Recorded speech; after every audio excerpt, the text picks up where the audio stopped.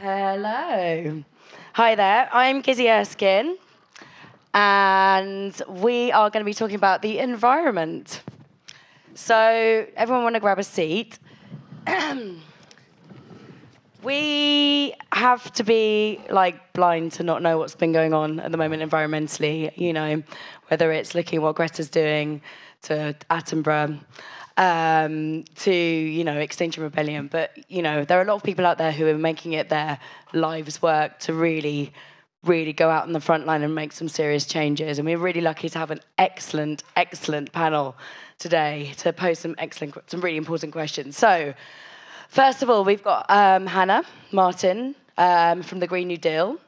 We've got Jaman Kuba from Greenpeace. We have Ollie Frost, who's a big climate campaigner, and Andy Cato, who once was Green Armada, but now doing some of the most radical, interesting farming over in the south of France, farming wheat. So I guess I've given you a brief introduction. Can I start with you, Andy, if you want to kind of explain a bit more about what it is exactly that you do?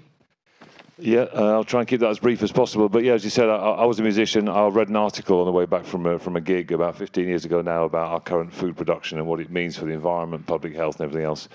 To which my first reaction was to start to grow vegetables, and that led to a whole world of pain initially, but also a lot more reading and research and finding stuff out. And understanding what the soil was and how all life on Earth is based on soil. It's the home to 98% of terrestrial life, and we're in the process of destroying it, and we need to stop doing that. So that led to selling my publishing rights to buy a farm in France, trying to do it on a big scale, which led to another whole world of pain, but of which I'm now coming out on the other side of. And you basically realise that 40% of our greenhouse gas emissions have been created by releasing the carbon from our agricultural soils. In my lifetime, we've lost 83% of mammals and 50% of plants from the way that we grow food. Obviously, we're going on a road to nowhere there. And when you get into the question, at the moment, either we turn right, and it's what's called no-till farming, which we can talk about if we've got time later, which is based on glyphosate to get rid of the weeds, or you go left into organic farming, which is based on a lot of tilling of the soil for the weeding, which doesn't get us out of jail because it's killing the soil that we depend on. So in the middle, the question is, how can you grow food without tilling the soil and without pesticides? And that is the solution that finally has emerged from the years of darkness. I am completely behind you. I mean, I'm a chef by trade, and I've been spending a lot of time over the last few years working with agriculturalists, environmentalists, but mostly with farmers. And for me, one of the most important things that we've got to worry about within the environmental crisis is the protection of our soils. We understand that carbon is being released, but there's also some really cool, exciting ways to keep carbon within our soil, and a lot of misinformation out there.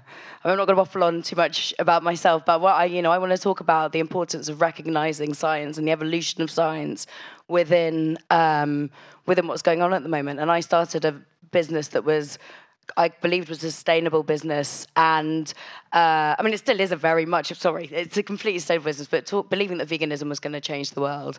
And 5 years on, I absolutely know that that's not the truth. And it's, definitely we need to be cutting back on eating meat, but we do need livestock in order for us to bring our soils back to life by the most part. And, I'm absolutely behind the sort of activism within saving our soils. Where do you sit, Ollie? Well, what's your deal? What are you? What do I do? I'm Ollie Frost, and I'm a climate campaigner, but I also run a page called Ollie Frost Refrost the Planet, where I undertake radical actions to stop the Earth defrosting.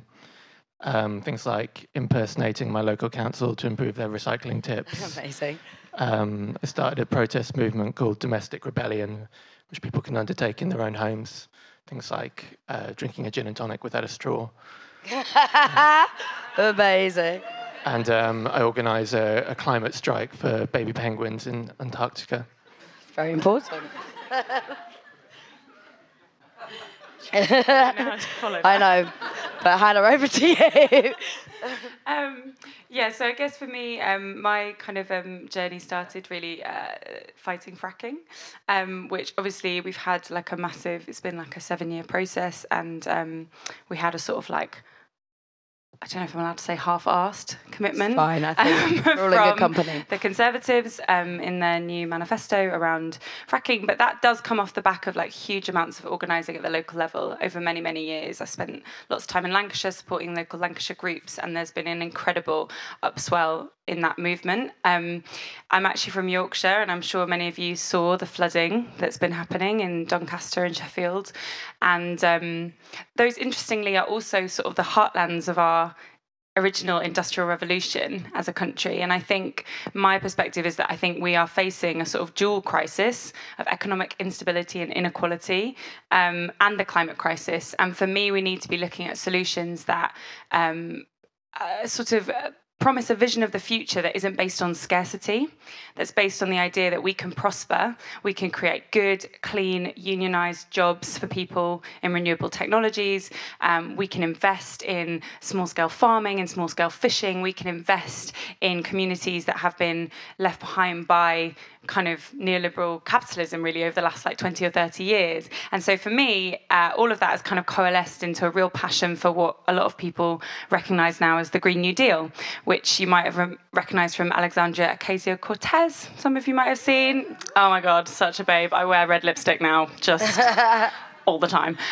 But she, you know, I really feel like that passion and that movement in the States has kind of jumped back across here. You know, it was an idea that started actually 10 years ago in the UK with a number of think tanks, and it's exactly the idea that we need to be pushing for, something that doesn't sort of sacrifice people who are already suffering under economic inequality, workers, people who are already not paid enough, not given enough security. We don't have to solve the climate crisis in a way that doesn't protect those people and support them to have prosperous lives. So for me, that big 10-year programme of investment is what we need to be doing, and that's what I'm basically putting my energy into. And I spent the last year supporting the youth strikers a lot, which has obviously been a wild ride. I don't know if anyone's ever tried to march with 15-year-olds, but they don't march, they run. And it's exhausting, but wonderful.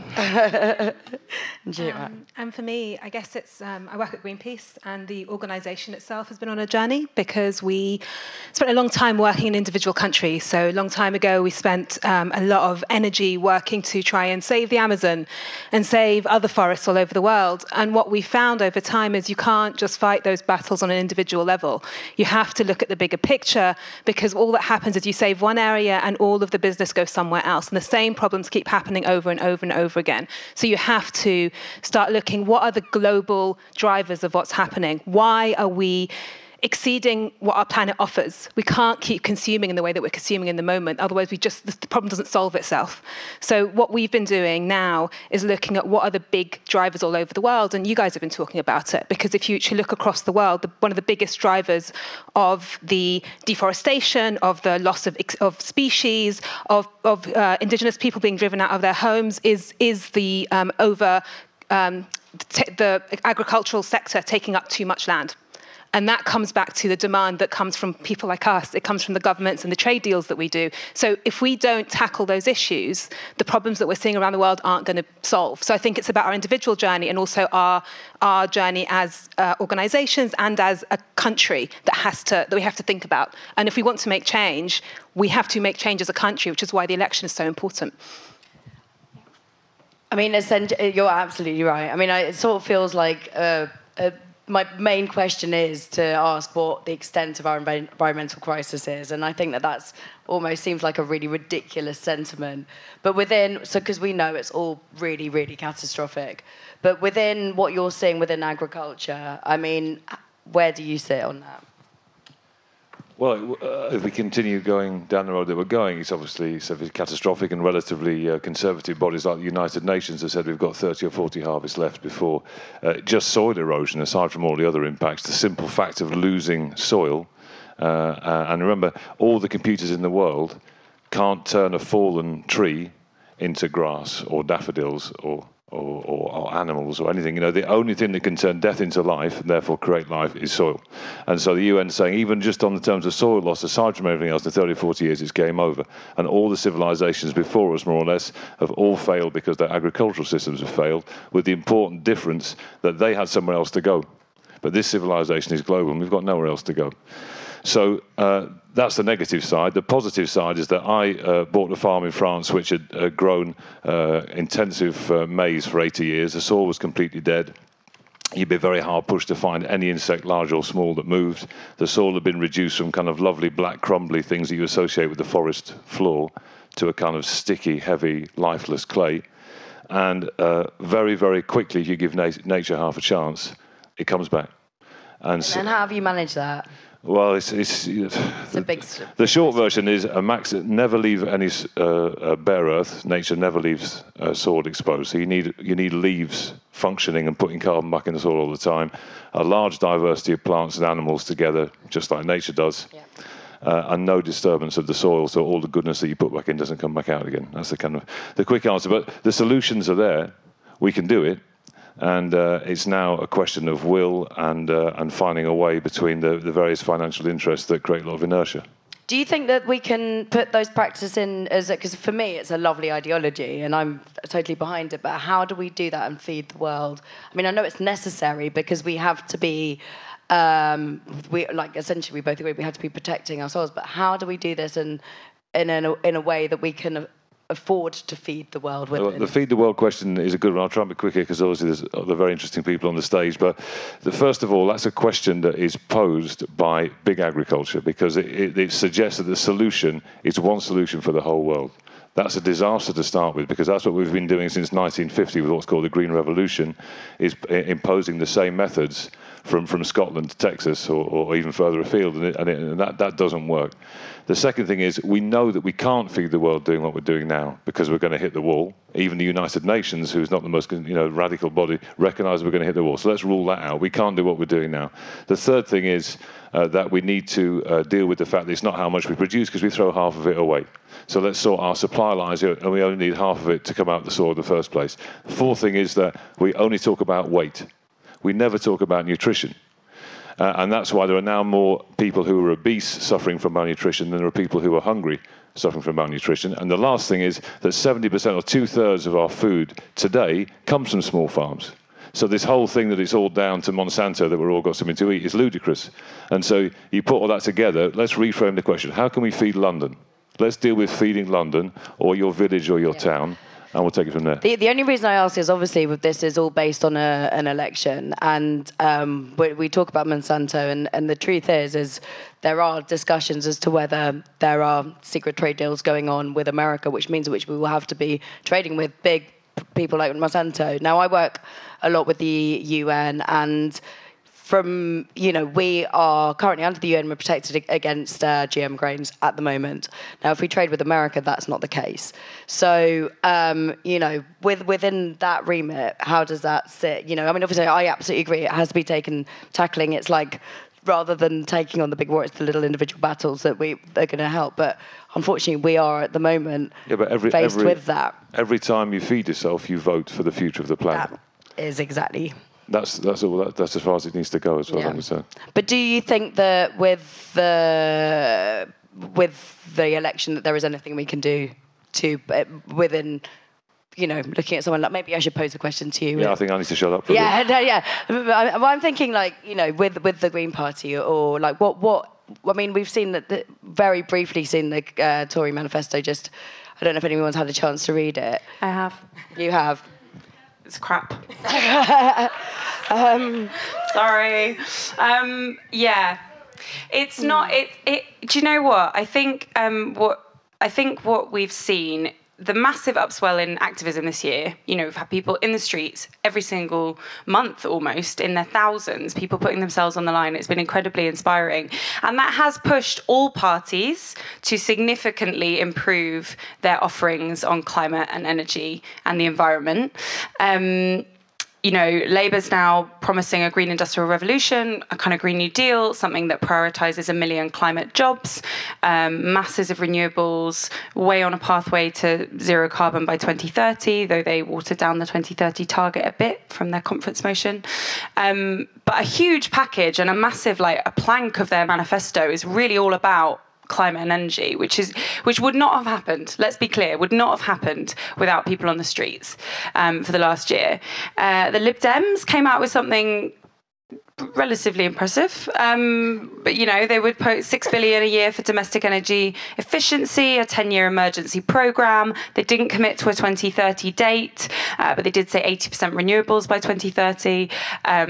They didn't really have much in the way of kind of the just transition stuff. Like, what are we going to do to support workers who are transitioning from the industries of fossil fuels to the industries of the future? They had a moratorium. One way they went further than the Labours, they have a moratorium on new runways and airport expansion, and they had the implementation of a frequent flyer levy, which means you get one tax-free flight a year, and then they progressively increase in tax, which I think is a fantastic policy. It's exactly the kind of policy that's sort of like, actually most families don't fly more than once a year. Actually, most families in this country don't fly at all, let's be clear. So like increasing the tax band for people as they progressively fly, I think is quite just. And then the Conservatives, it's just really light on commitments, to be honest. Bit of money for nuclear power and carbon capture and storage, which I should mention is a technology that does not exist. Net zero by 2050. Meh. Jobs in clean growth. I mean, I was around when the clean growth strategy got agreed by the Conservative government 4 years ago. It's a strategy that's literally been gathering dust since then. Like, nothing has been implemented. The Brexit impasse has made this a virtually non-governable government where nothing is happening. And nothing's happening on climate. I cannot stress to you enough how little has been done in terms of like actually decarbonising. We're missing our targets, etc., etc. So that's the brief overview. Can I just say? I was just going to say, you're really heavily involved with what's been going on with the Amazon, and yeah, I think, well, firstly, just in terms of Greenpeace, we are going to be ranking all the different manifestos, so please do keep an eye on that. We're literally going through all of them and giving them a ranking on how they've done in a lot of detail, so please do keep an eye out for that. The thing I would say is, all of you, we're all here because we care about this. The question is the government that we vote for going to treat this like an emergency? Because it is an emergency. We all, the Amazon fires cut through because they were so bad.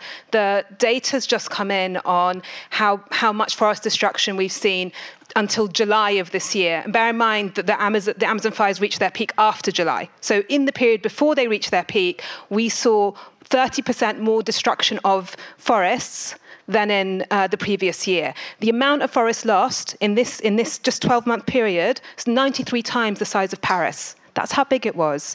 And you're talking about forests that are massive carbon stores. They have species that don't exist anywhere else. There are people there who don't live anywhere else. And that is a crisis. That's one example of something that's happening all over the world. And it is not okay when governments say, we'll be fine by 2050. No, either you do it now or you are not taking it seriously and you do not deserve to be in power. And I think we have to be treating it like that. Otherwise, what are we doing? Yes. I think one interesting thing was that in the Lib Dems, they're saying they're going to treat it more like a crisis, which they're saying with their targets, but they're also legalising weed, which is just going to make people very relaxed. I mean, yeah, the difference between the policies that I saw was the Lib Dems and Labour had, ambitious targets, and Green had very radical targets, and the Conservatives are building flood defences. Yeah. I mean, exactly. They're saying our version of tackling the climate crisis is to build flood defences. Yeah, now, flood defences do need investment, but for God's sake, can we try and stop it? Yeah. Because there is still time, and if we were investing properly, prevention. Come on. Yeah, So now, I mean, we sort of touched on this a little bit. What do you think that we can, as individuals, do at home? Because I think that's the question I always get asked. Is it relevant? Are we sort of tokenism doing this stuff at home? Is it really up to the government, or can we actually do things? What do you think? Well, coming from my particular angle on all this, I think growing stuff, is a great start. Just whether it's a potted a herb on the balcony, or with 3 meters by 3 meters of garden space, you can get all the vegetables for a family of 4. It's not very much space. And so just because when I went down to my little greenhouse and saw a seed germinate and the 2 leaves emerge, that was a moment that I'll never forget in my life. And my first thought was that why isn't that what we do on the first day of school? And the humility and perspective that comes from watching a plant grow is a deeply affecting thing. And so I think if everyone grows things on some scale, it will go a long way to try and get out of this dualistic world where we're over here and nature's over there, and it's either commoditized or it's wilderness, which we mustn't touch. But obviously we're just animals that are part of this thing, and we need to try and get back into that way of thinking. And the second thing is we get loads of visits to the farm now of groups of people who are living in cities. They might have their potted plant, they can't really go beyond that, but they're organising themselves and saying, right, we're a group now, you go and find the bread guy, you find the meat guy, you find the veg guy, and they're going out and they're finding growers who are doing things in the right way in a way which produces nutritious food and restores the soil, and they're getting off their backsides and making the time to source it direct. And that's a hugely powerful movement. That is a big movement. Even in the UK, it's happening. I mean, Cornwall, I'm off there next week, and there's a lot of exciting stuff going on over there. What about with you? In terms of what we can do at home? Yeah. I think absolutely, if the fridge door looks like it's open, then you should close it. Definitely remind your mum not to buy too much cheese at Christmas. Remember your novelty tote bag, remember your keep cup. I think most importantly, remember to register to vote. That's the one. That's why we're here. Well done. I think for me, I do feel like we have an opportunity in this election to elect a government that is taking this seriously. So I would say personally in the next 3 weeks, if you care about climate change, you've got to get out canvassing. And you've got to be tactical and strategic in your voting. I gave you a rundown of where parties are at, so you might be able to, see my preference.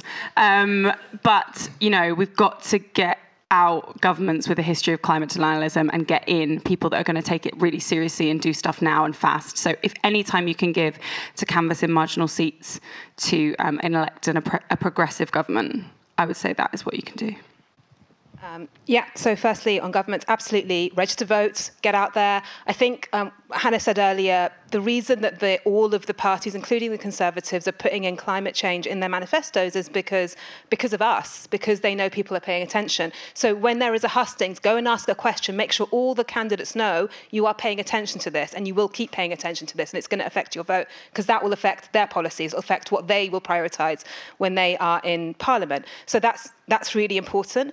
I also think we need to look longer term at companies, because they obviously are responding to what we are telling them. Because we buy their products, they continue to act in the way that they do. And just to give you an example of how badly the system is broken, 10 years ago, the Consumer Goods Forum, which is basically the biggest retailers in the world, all got together and said, climate change, really bad, we're going to try and do something about this. So they promised that by 2020, so in a month, they would have stopped contributing to deforestation by making sure their supply chains were clean, that the commodities they were buying weren't contributing to deforestation. And guess what? They're all failing, every single one of them. We contacted 50 companies at the start of this year and just said, can you tell us that your supply chains are clean, like you promised? Most people didn't respond. The ones that did, we looked at their supply chains. Every single one of them bought things from traders and producers that have deforestation in their supply chains. That's every single big company that we buy from. And they get away with that because we let them get away with that. If we start calling on them to change their behaviour, they will, because the only reason they do this is because they make money. And so we have as you say, you can vote by your own personal pocket, absolutely. Can't you? Yeah. And then finally, I'd agree, our own consumption decisions make a difference. There's a point earlier about how can we actually feed the world. One of the biggest problems is if you look at the amount of land it takes to feed an animal versus growing vegetables, it's much, much more land to grow animals. Well, that's why the Intergovernmental Panel early this year basically recommended that we all reduce our meat consumption. So I eat meat, but I've reduced my meat consumption massively, because you need that in order to reduce the amount of land we're all using up in the world. So that's something we can all be doing. And we should also be looking at how we can go, as you've said, locally as much as possible, rather than everything coming in from other countries where you have to move forests and other important things out of the way in order to make room for agribusiness. Yeah, and I just finish on that. I mean, when we were saying about sort of being able to vote with your own sort of decisions. I mean, it's a really sort of simple thing, but like I don't buy meat from a supermarket. I just won't. Vegetables, I mean, questionably, we can still argue about the soil, but it's true. The less meat we're buying that's been mass produced, the better.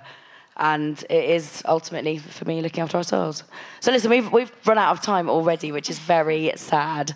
But, I guess, so do you want to just what's your social media handle so people can follow you? Don't have one, Greenpeace. Amazing, love it.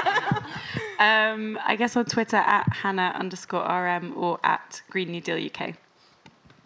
I'm Real Ollie Frost, spelled OLI, which is the best way. It's the only way.